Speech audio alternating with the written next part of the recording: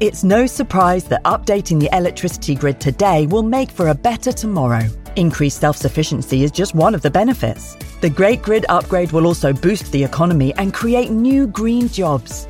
And best of all, you can continue doing the things you love, like watching the latest epic nature documentary or listening to this podcast while caring for the planet too. Find out more at nationalgrid.com.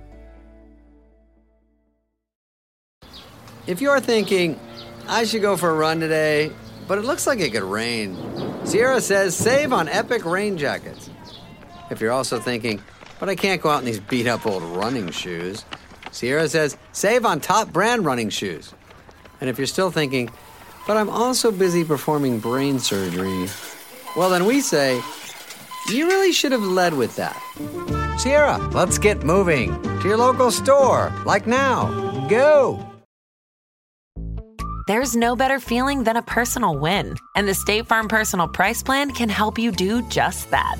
Talk to a State Farm agent today to learn how you can bundle and save with the Personal Price Plan. Like a good neighbor, State Farm is there. Prices are based on rating plans that vary by state. Coverage options are selected by the customer. Availability, amount of discounts and savings, and eligibility vary by state.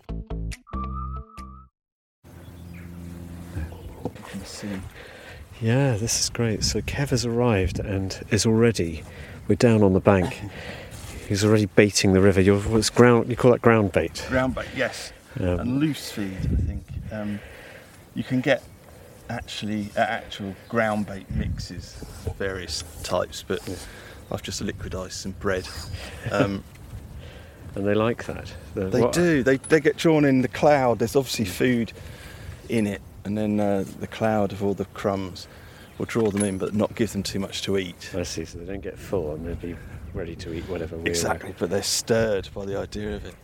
So Kev's just slotting together his cane. This is a cane rod, is it? This is... no, this is cane. This rod's had a bit of a backstory. Oh God, it looks like a... it's not a young rod. It's not a young rod. This is... and it's not my rod. Oh, okay. It's so we have to be very careful with it. Quite careful. Yeah, it's my friend Chris's rod. Chris Yates' rod. Chris Yates, the great angler. I'm holding one of Chris Yates' You rod. are. I'm holding Chris Yates' rod. You are. Great. Well, yeah. I mean, you've always dreamt of that. Yeah, it's a dream come true. But yeah, when I first took it out, I borrowed it and I slipped over and snapped the tip off. Oh, okay. I've snapped it off again since. Okay. So this is. You've got cane, and this top section's now got lots of other rods where I've done a repair job, and then the top bit is now a fly rod. Oh, really? Yeah. Okay, so this is a bit of a kind of monster of a rod. It's a Heath Robinson rod, yeah. But it's got a really tippy action, so it's good very for sort of bendy, smaller fish. Chris has forgiven you then? When I told him and I phoned him and I said, I've just slipped over and snapped your rod. And I've just, broken your rod, and he just laughed. Oh. And said, well, it'll burn well. Which sums him up rather well. Well, you've brought the most glorious weather here. And this is good fishing weather? It's rubbish fishing weather. Is it? Yeah. It's absolutely rubbish. Oh. But, I mean, it's bright sunshine. There's barely a cloud.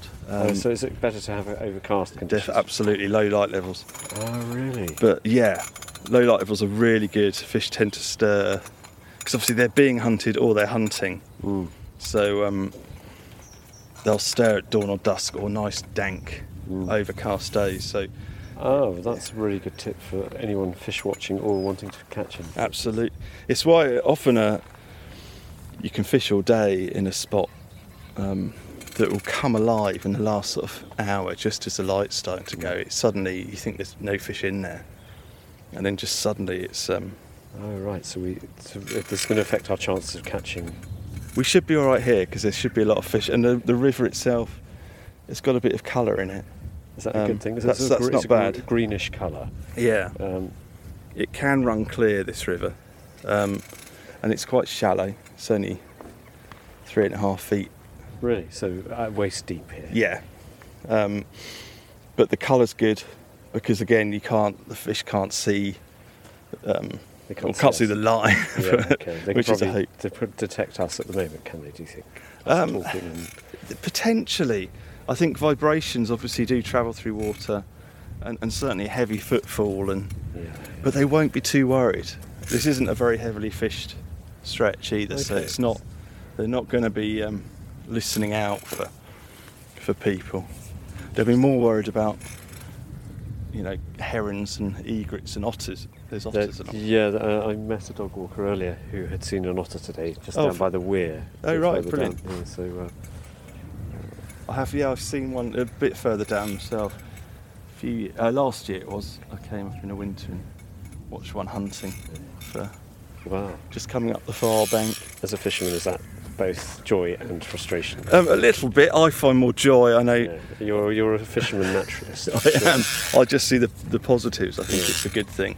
It's a lovely way to be, actually, to sort of enjoy the nature as it comes. Exactly. And not get too frustrated with it. And the presence of a predator like that shows that the river's in good health. Yeah. Because it just wouldn't be there otherwise. Well, that's what's really exciting. There's so much I want to talk about, but we are going to talk a little bit about river health today because it's such big news. But this is called the River Isle. Is that right? Yes, it is. Yeah, the River Isle.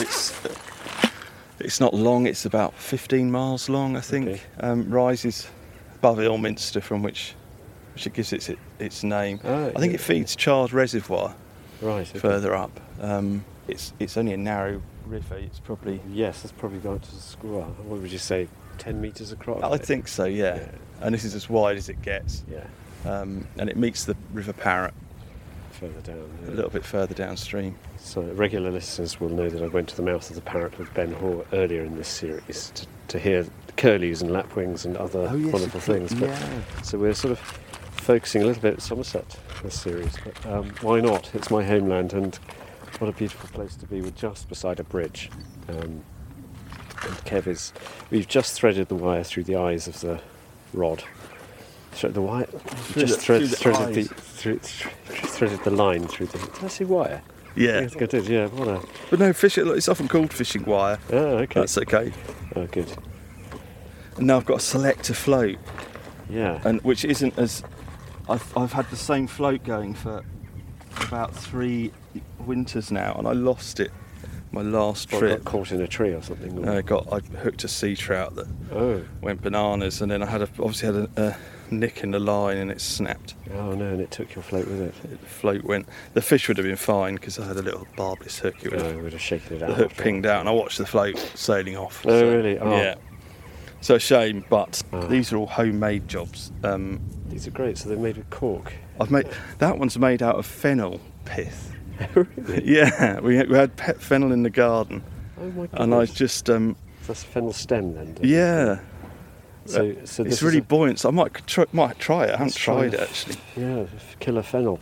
And so a float, for those, most people will know what a float is, but it sort of holds your bait in the water. Yeah, originally they were used just to suspend the bait off the bottom, because you can cast out a bait which is weighted and it'll obviously sink.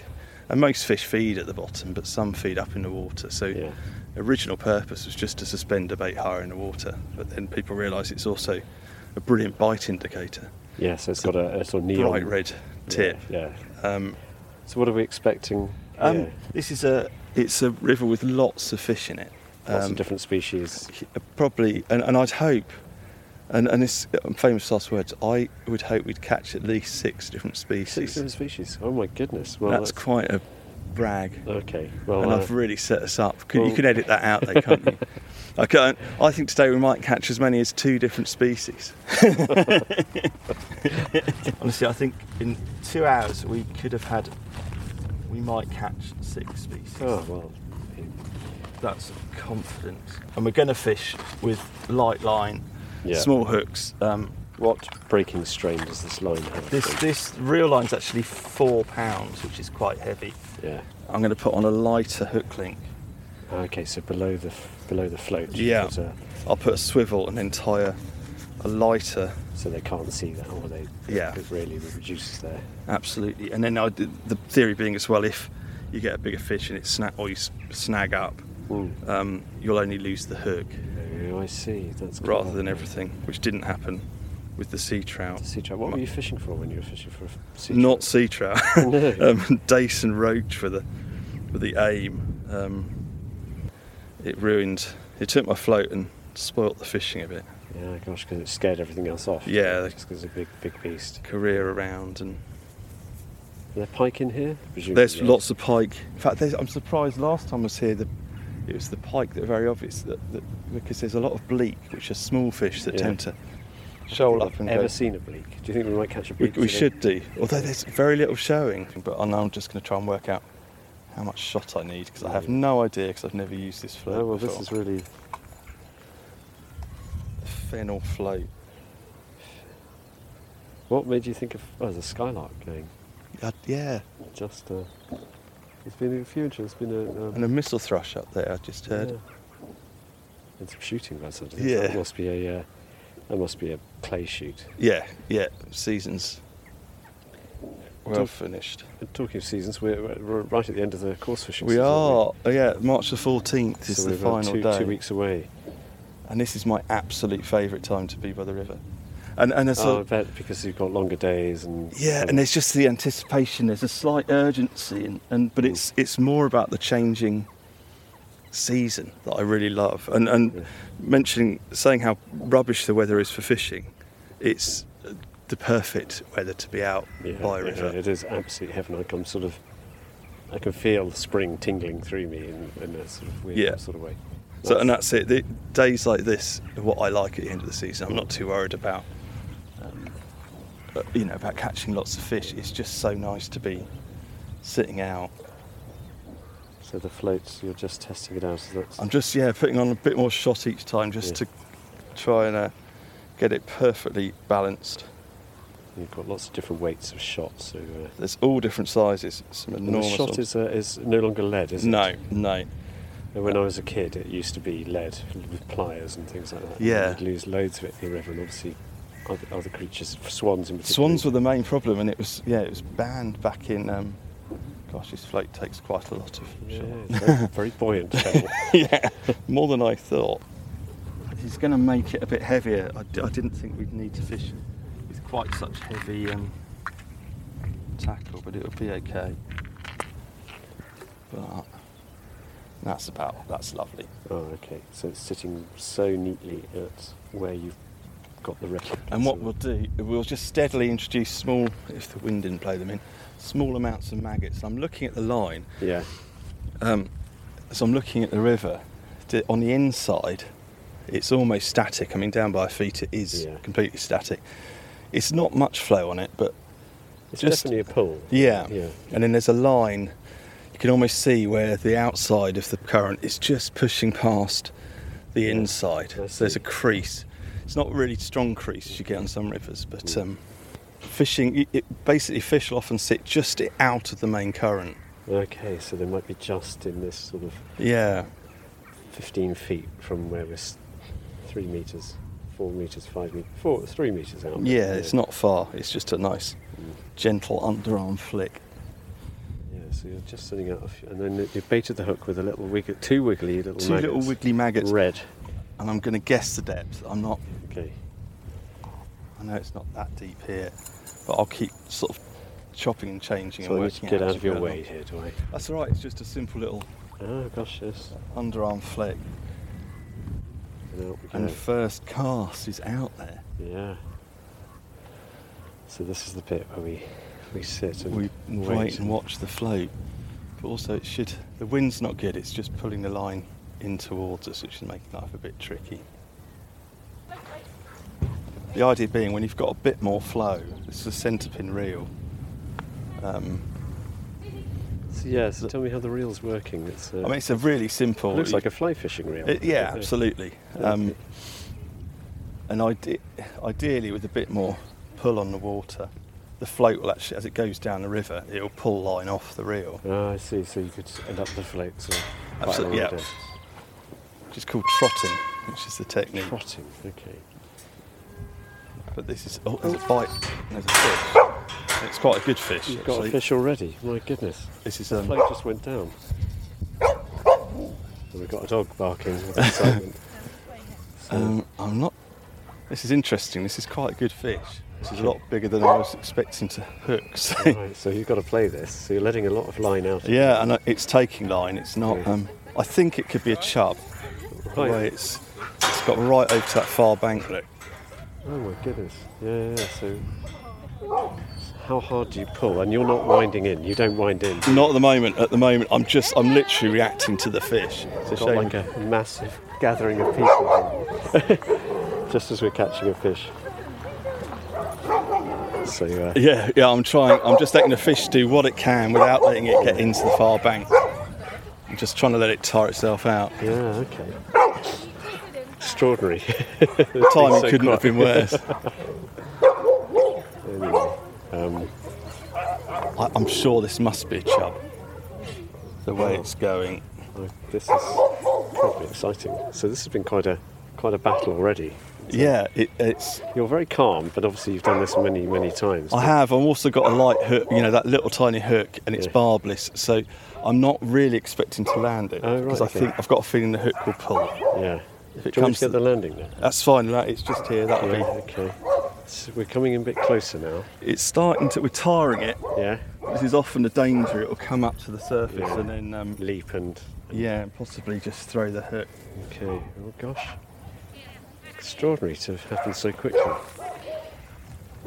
And also the gathering of the Somerset dog convention. No, that wasn't the best timing.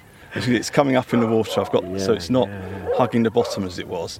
But he's still got a lot of energy. You can really feel the pull on the rod. Yeah, and the line's singing slightly. Yeah.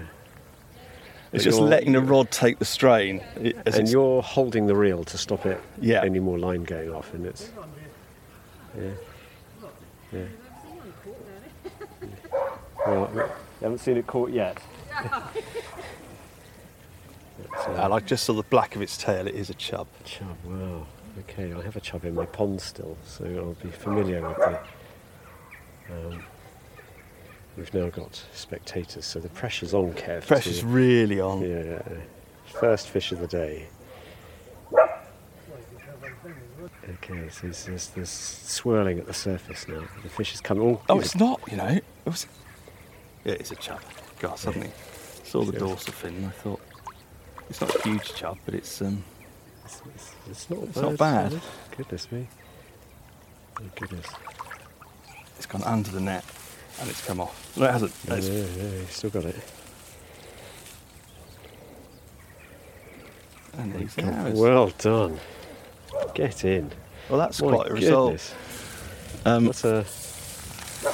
It's a £5? Oh, it's probably about £3.5. Oh, God, I have it. But it's not bad. It's not bad, is it? Thank you. It's a chub. That's a big chub, yes. Oh my goodness, well done, Kev. That's, We're just recording a podcast, actually, so it's the first fish of the day, and weren't really expecting a good something chub. quite as big as that.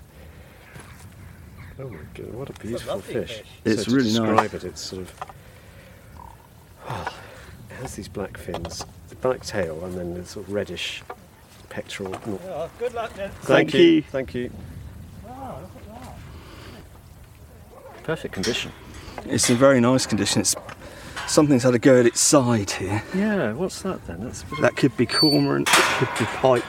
Actually, it's got a good 4 pounder, that. Yeah. That's a beautiful looking fish. And a big fish. 4 pound chub to start the day. It's a good sort. It's on a tiny hook. Well, that you put it. It's a good fight. It was a really good fight. And we've had all the action. Yeah. So put it back, and it will. And it's always the nice thing, just watching them. Yeah.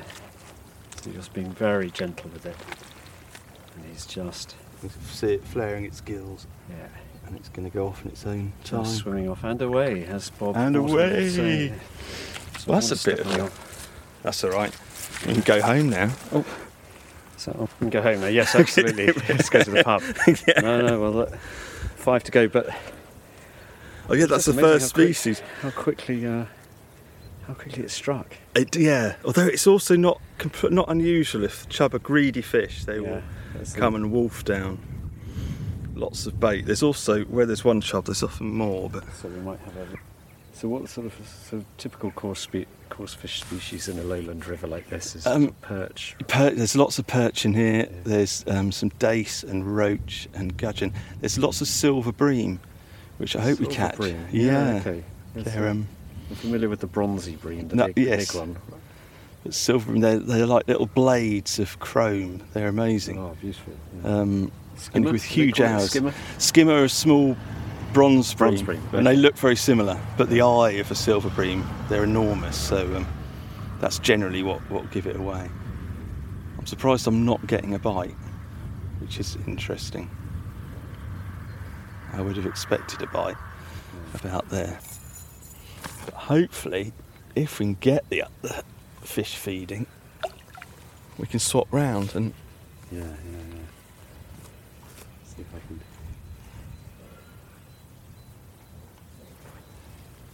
Little ringing bells of great tits. Yeah, they're distant. They're really coming to the fore now. It's my brother's favourite bird song, which I was quite surprised when he said. And it's a very hopeful sound. Although I think that's not a great sort of tune. It's a... That was some weed. It just got stuck on.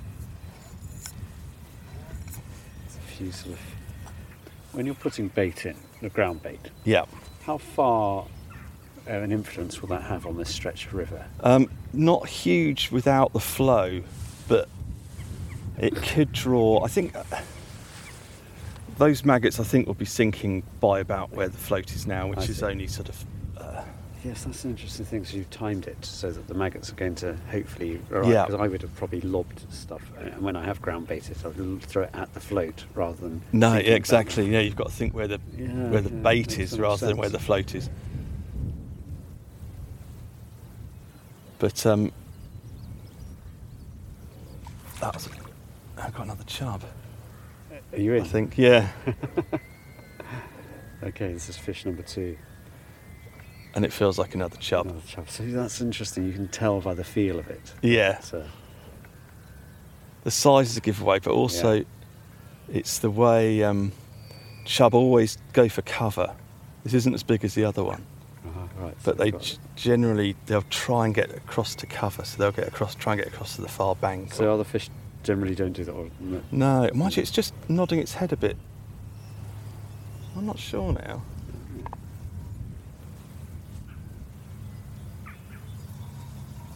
This is coming easier to the net, definitely. Yeah. Although it suddenly decided to head off. It's really interesting. It's a bit like a miniature. If you remember the scene from Jaws where the little barrels move around. Oh yeah, absolutely. You get that sense of some unknown presence. So you're just keeping tension on all the time. And then you're giving it a bit of... I'm just letting it pull. So you don't lose any of your... And then just letting the rod take it. That's why the softness of the rod, I'm not touching it at all, but the rod is trying to straighten itself. Yeah, I see. So it's just lifting the fish up in the water without jagging it or... There's this swirl on the water, you can probably just hear that. It's a lovely moment when it swirls. Yeah. That's and chub, it's isn't it? another chub. Yeah. Well, you're definitely going to have to start to take over in a moment. Okay. But no, this is it's smaller, but he came right into the net beautifully there.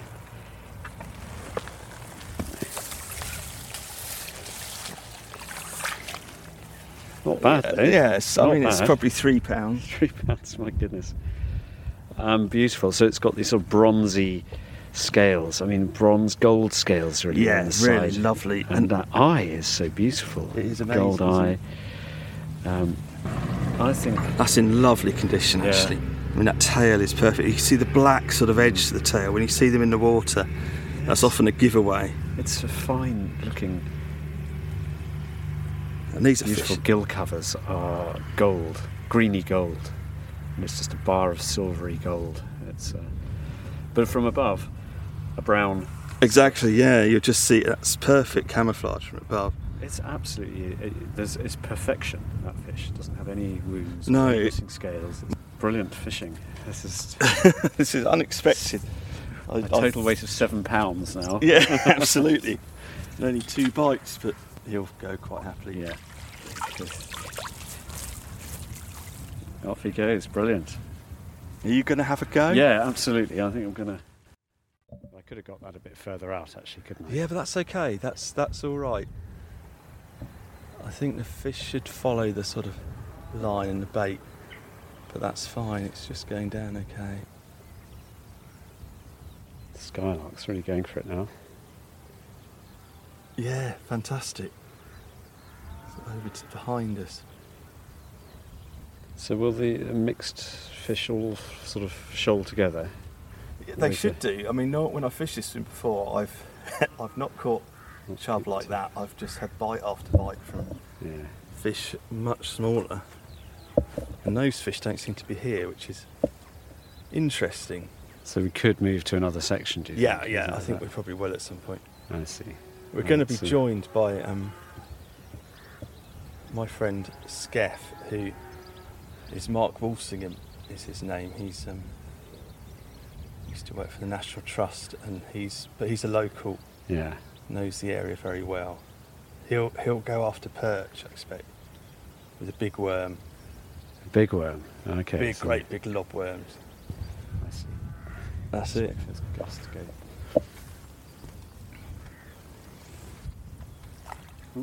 That's good. That's good. It feels like it's slightly more in the middle of the flow, this one. Yeah, that's going down a better line.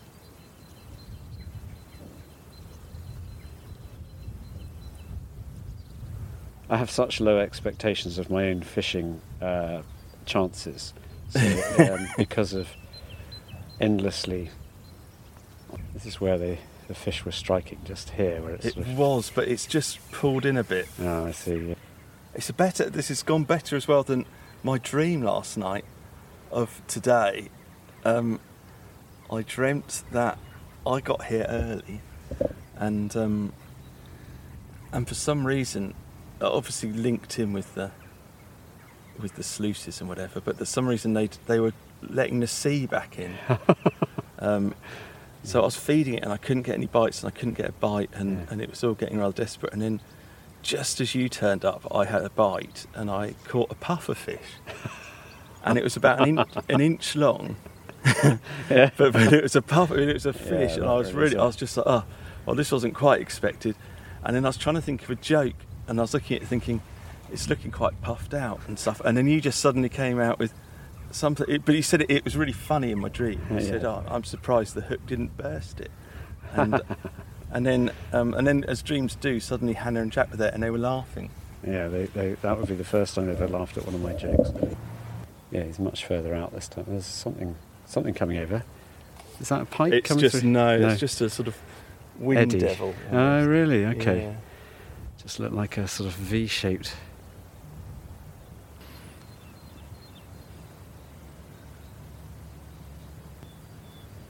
Yeah. This is a different song. It's still the same great tip.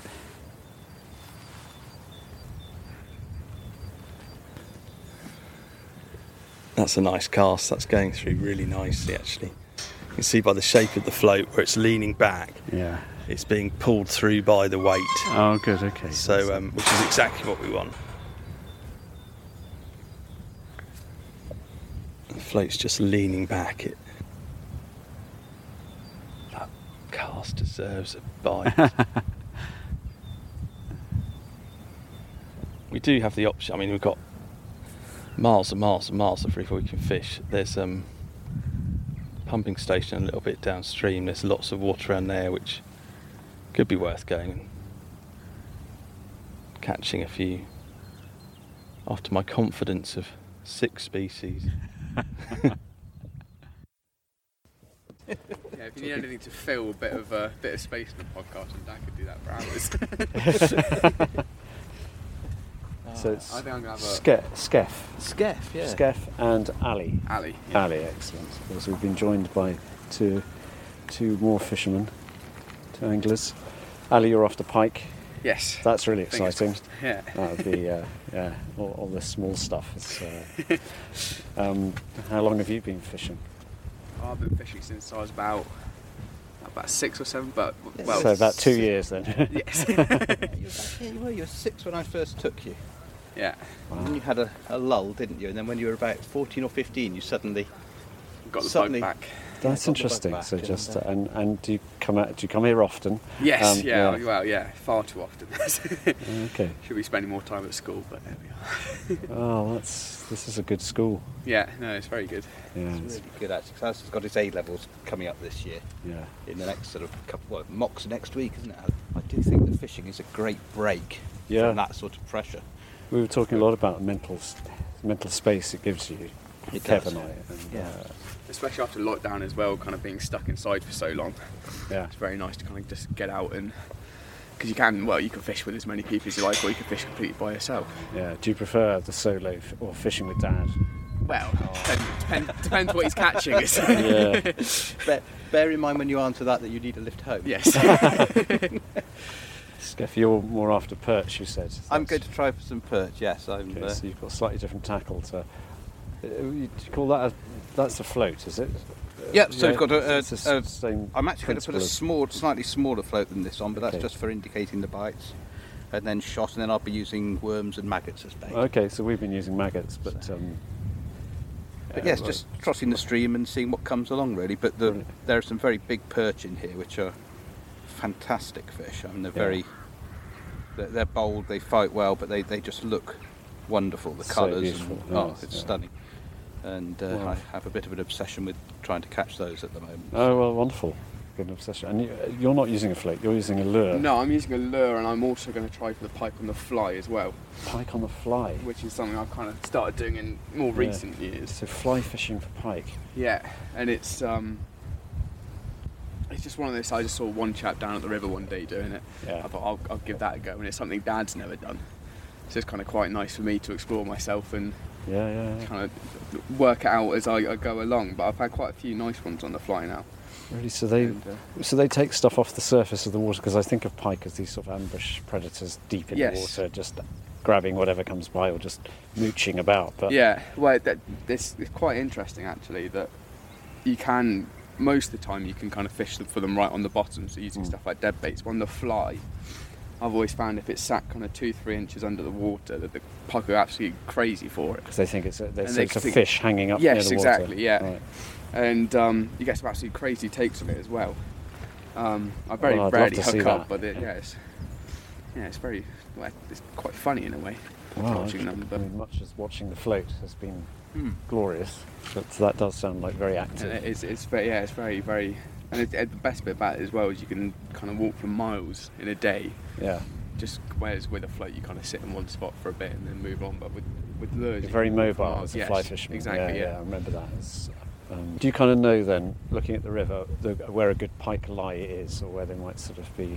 Well, you can watch the river and kind of look at bits like here where you've got an eddy, where the water's stiller, they'll hold up, but then they could be anywhere. They're very, very mobile fish. But if you have got a river with kind of quite a few features, then you can kind of fish to those and, in theory, have a better chance, but you never know where they are. Good, I'm glad there's some mystique. But yes, exactly, so your dad and Kev have built you up now as the pike hunter. Yeah. There's no pressure. Yeah. The great thing for me is it did get Alistair out of his bedroom and away from the computer and the Xbox. Which is out into the countryside, which is just a wonderful thing. So. Yeah. Kev, you look mobile. Wandering downstream. Yeah, should we gather? So I'm just watching Ali with this masterful casting technique. Quite a big lure, and he's reaching the other side and then it's jerks. That's an impressive skill, isn't it? It really is. You can see that lure going through the water. Yeah, it looks very like an injured fish. Absolutely. That's the pike will follow it quite a long way and then suddenly surge forward and take. Levels really feel like they're so rich these days. It's one area of the country where things have improved quite so. I don't know, Fergus. I mean, for me, it's a mixed bag. So, okay. Large areas of the levels, I think, have been allowed to re-wet and are particularly the RSPB reserves up at sort of Ham Wall and those sorts of areas are fantastic. But you've also got increasingly intensive dairying taking place down here. Yeah. So you've got other areas where you've got, cattle sheds now that dairies that are holding 1,000+ head of cattle indoors, and they're cropping maize and intensive silage to feed them because they're not out grazing, they're indoors all the time.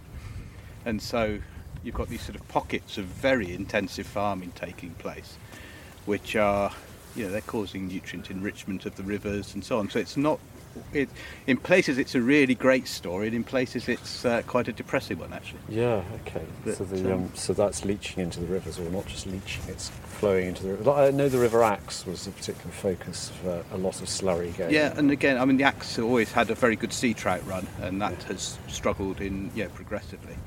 But it only takes one very intensive farm to cause problems for a long way downstream, and it worries me, I must admit. Yeah, okay. And so there's the good inside the nature reserves and some good farming. Yeah, but there's a lot of the intensive dairying. I think that's right, and it's going to be interesting with the changes in agricultural funding whether that becomes even more polarised, really. And I've always felt that there should be a sweet spot between the two, really, where you can farm in a sort of nature empathetic way, make a living, produce the food we all need to eat, but still have the wonderful wildlife that's here. So well, time will tell. Well, hopefully quickly, because this river seems to be one of the, Kev was saying, not badly polluted. It's got a good head of fish. It's got a wonderful head of fish, and that it's got otters, it's got kingfishers, water voles. It's really rich as a wildlife environment. It's wonderful. But that's a rare thing these days. From all the reporting I've done over the last year, I live near the River Wye on the Usk. Yeah, and the Wye is obviously it's a very depressing situation. Really bad story. Yes, and so quickly. 10 years it's been since I got the first reports of the intensive poultry units, which is still being debated. And then you have the potato cropping downstream on sort of very friable sandy soils, which again are leaching silt and nutrients into the areas where the salmon are trying to spawn. It's all of these things. It seems to me with these that relatively simple things could be done to stop it going into the rivers, but it's buffer zones and things like that. But, absolutely. And I think that's what worries me a little bit about the change in agricultural funding, is whether they become focused purely on the areas that aren't, or land management funding. It's no longer going to be tied to agricultural production. Yeah.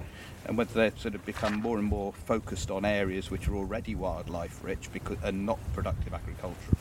The farmers are on the more intensive land, or the more productive land, become ever more intensive. Yes, and but on a catchment basis, where you've got a river flowing through a landscape, you can't have pockets of good and bad. You've got to have a certain standard of water quality and so on throughout the catchment to keep it healthy. And time will tell. Time will tell. Well, it sounds like you're sort of probably more optimistic than. You've got to be optimistic, haven't you? You do have to be. To be a fisherman, definitely. Oh, absolutely. You're a Bath rugby fan as well. That's the definition. Every year is going to be our year, and it's never happened. But you wait till next season. Yeah, of course. Yes. It's always next season. And the same with the fishing. Next season could be the one where I catch a £5 perch. You never know. So is that the dream, the £5? £5. That's the fish's dreams. Is it? Okay. So have you ever caught a £5? I've not. I've had 4.4 is my biggest from the river here, and that was a fantastic fish a couple of years ago. That's huge. Bigger than my biggest perch. So I met a lady angler down at Langport this year who had one just over £5 from this river. Oh right. River. So in here, there is a £5 perch waiting for you. Very very big perch. Yes, it's.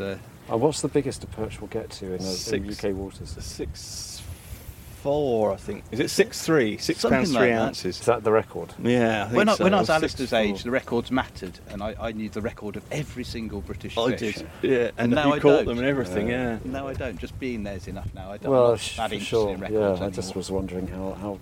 What size pike do you get in here? Ali would know. What size? Someone had a 30-pounder from here. Really? A couple of years ago, but there used to be quite a lot of very big pike. But there was think there was a sewage spill into the river that killed off a lot of them. And they're really making a comeback now, though. Okay, that's good. Well, the biggest I've had is £14, but I've seen quite a few 20s now up and down the river. Right. That's a monstrous fish. Yeah, I mean, 5 times the size of that chub. Absolutely. Yeah. And a 30-pounder sort of 4 foot almost long. Okay, so that would be an interesting. It would eat you if you fell in. Oh, I worry when you get down to Langport and people go wild swimming, which is the new craze down there. It always worries me that one of them is suddenly going to disappear into under the water, and a pike will have grabbed them, drag them off. Sure, there's a good podcast there. That would be really good. The pike. Yeah. I could be helping, but I'm just going to describe the scene. Yeah. I've seen a pike take a duck before. A fully adult. Yeah, a mallard. Yeah. Oh, wow. I mean, an adult mallard. So we've moved on a little bit downstream to a series of weirs and pumping station here. Is that right? Is it still in action? So it is. Yeah. So it's controlling the levels of the Somerset levels, really. And we're by a concrete bridge. Kev's just testing out the depth. We've left Skeff and Ali. Skeff is looking for perch, Ali casting for pike, and I'm watching a whole bank of celandines. Oh yeah, they look lovely. It's a good little. I think what that tree is over the other side. Is it willow? I don't think. I think it's a horse chest. Yeah, it just doesn't look willowy at all. Yeah. Maybe horse chestnut. Yeah, I think. I'm not absolutely sure. Wonderful tree. Oh, it's so difficult when the leaves are off and there's no leaves around to.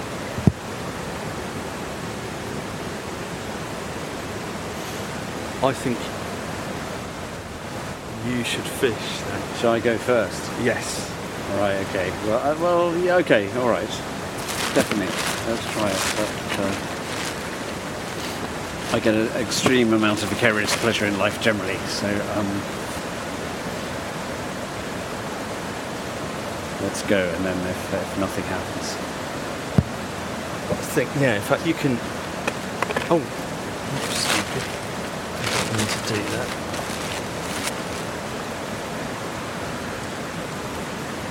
Right. I'll come and take over then. You can move.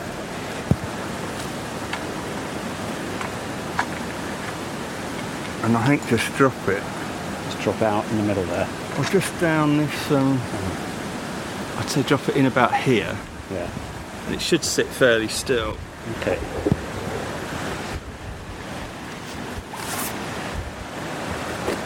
Sit on that. Great. So we're fishing quite close in. We are. This is hopefully, I think this is perchy. Right. This sort of spot. Underneath the bridge. It's a good bit of cover from the bridge. Go up here a bit. Yeah. It has come a bit too close in, so the shot's on the bottom, which is why it's... Get it out a little bit. Yeah, just give it a little swing. Oh, is that a fish on? I think. Yeah.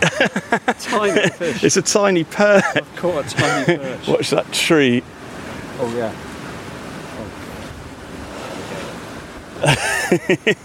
Well, look at that. This is the world's smallest fish. I'm sorry, Kevin. No, that's all right. Making a pig zero. Well, it's the length of my finger. Beautiful little fish. It's taken the hook down a bit, so just... So as I was putting it in. Oh, look at that, and give him a... That's so sweet. What a little tiny fish I caught.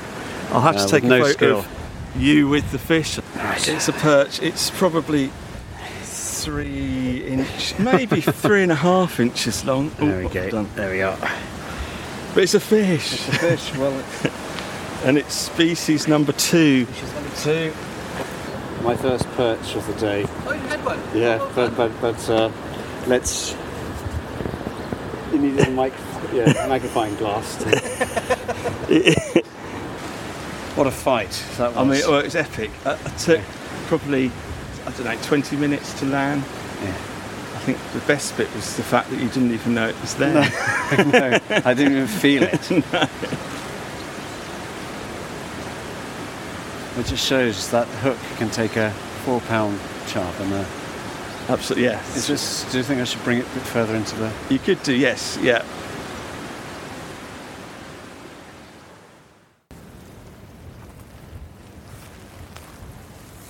So we've moved on to the pumping station and we're back with Skeff, and you've had lots of little perch here. Lots of little babies, yes. Nothing... Okay. Nothing monstrous. Nothing monstrous, like that. Oh, there we go. There we are. And Kev's been poaching and has caught a... Terrible. I mean, not even, an attempt to hide it. I've actually come inside and nudging Skeff out the way. Snagged one already.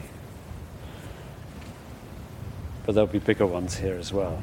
Is that that's the... Well, I'm not sure. If you get shoals of small perch like that, I often think the bigger ones would be eating them. So I see. Oh, they're cannibalistic like that? They are cannibalistic, so I suspect that the big ones probably aren't here.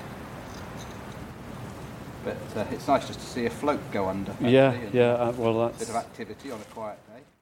And there is something really enticing about seeing a float bobbing and catching a fish.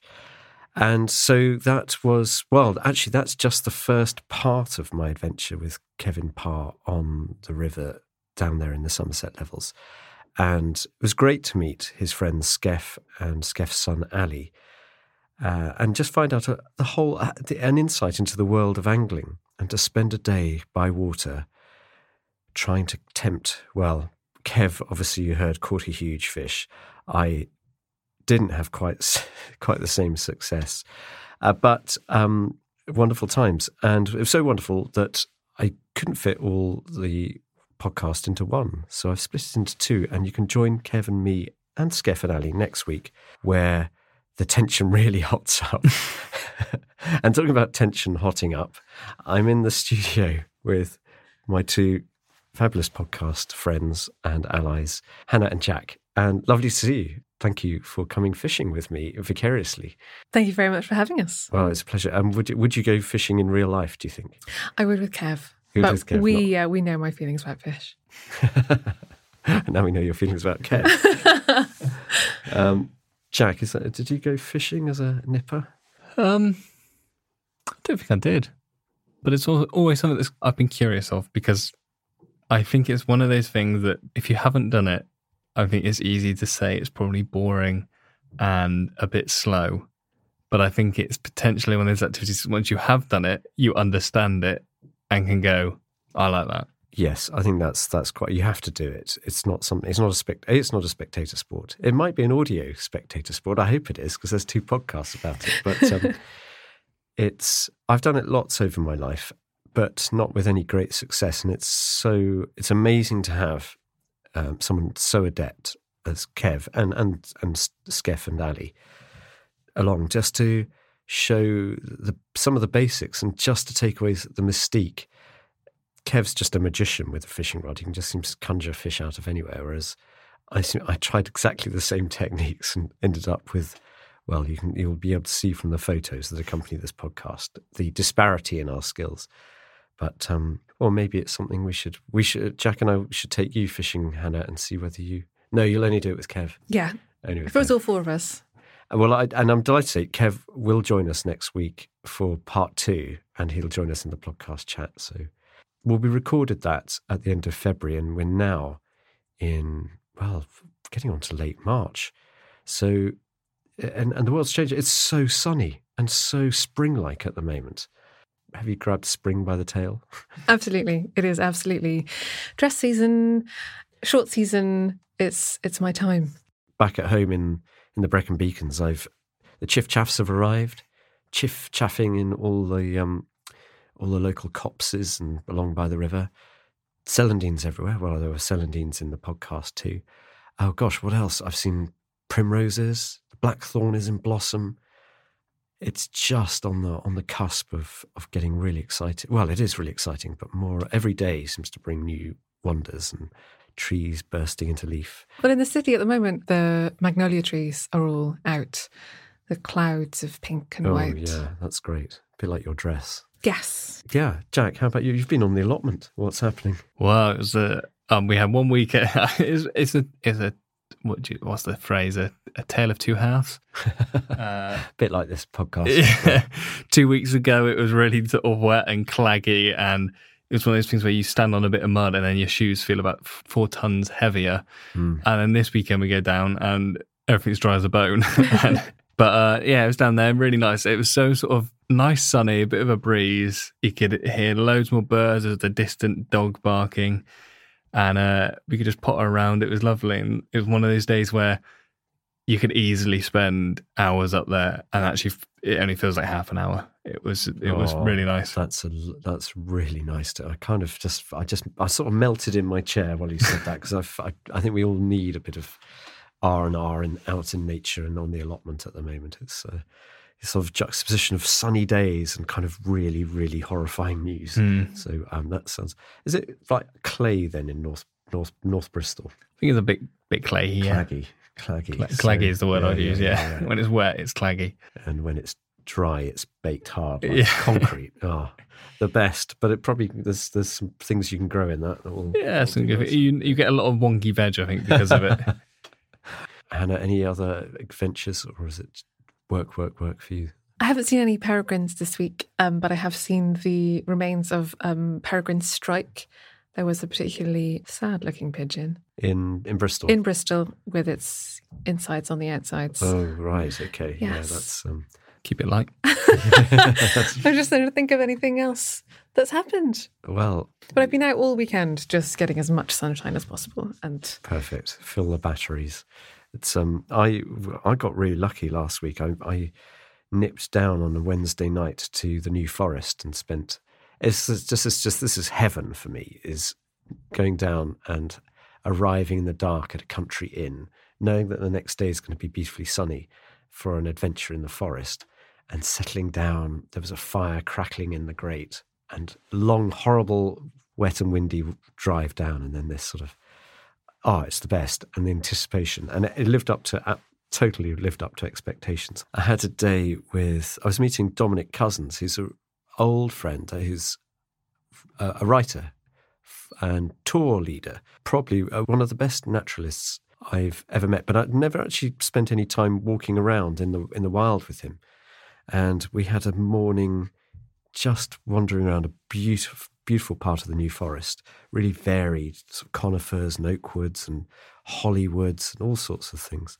And there's going to be a podcast coming up, but I've never been with anyone who could conjure.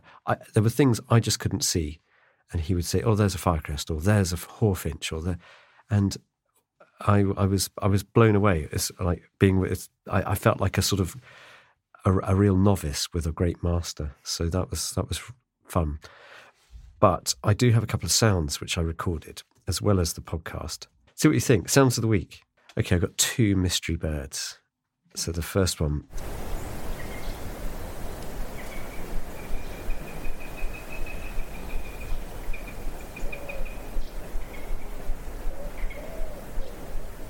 Wood pigeon. Not the wood pigeon. You'd shout, yeah, cheeky. The one that gave. Could you hear the kick? Yes. Is someone cycling with a dodgy wheel? Okay. I didn't know I couldn't work out what it was. It was, and I didn't really. If I'd known it was there, because I only discovered that listening to the recording later, and I wish I'd known it was there, because it was a sparrowhawk. Oh wow! So that's the call of a sparrowhawk, an adult calling from, I don't know, prominent perch. That's incredible. It's so musical. Yeah, I much because I thought, possibly a green woodpecker, but I sent it to Dominic and he said, no, that's a sparrowhawk. So that was cool. And then this one I really like.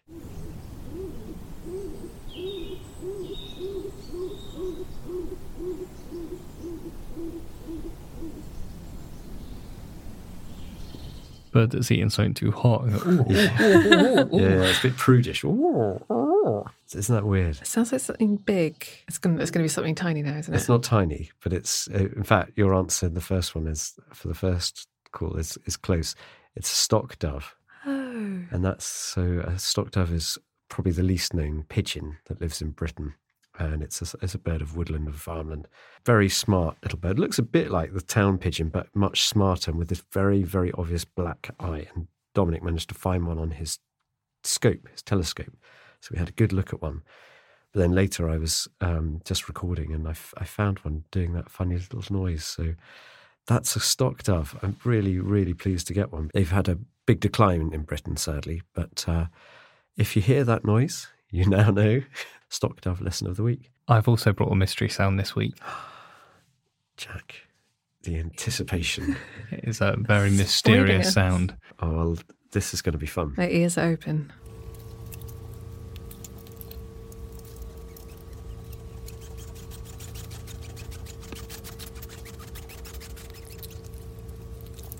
So it's a mechanical noise of some... The hum, ignore that. Ignore the hum. Okay. The hum in the background is... So it's the swishing sound. It's the squeaky noise. Squeaky...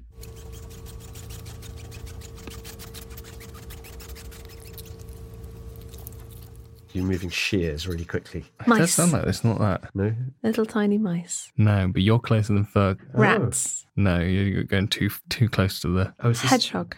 It is a hedgehog. Yes. Oh my goodness. It is a hedgehog snuffling. Oh, That's incredible. it's That so sounds squeaky. That is our sound of the year. Honestly, that's brilliant. You had me totally fooled. I had no idea what that was. A little hedgehog snuffling. The reason you can hear a sort of a machine noise in the background is I went and helped out at the hedgehog rescue near where I live. And so I went and helped for the morning with my mum, and we went and cleared out a load of hedgehogs in the hedgehog hospital.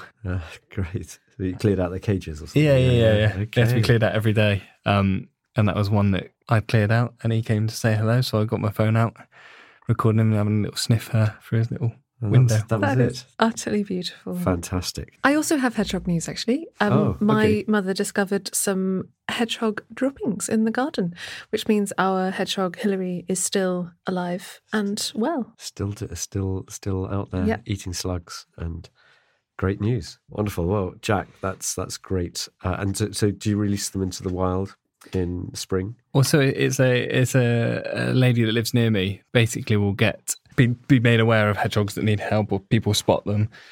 She takes them in, and so there's a little shed she has in her garden where she may get the medicine, help take them to the vet, and then looks after them, gets them back up to health.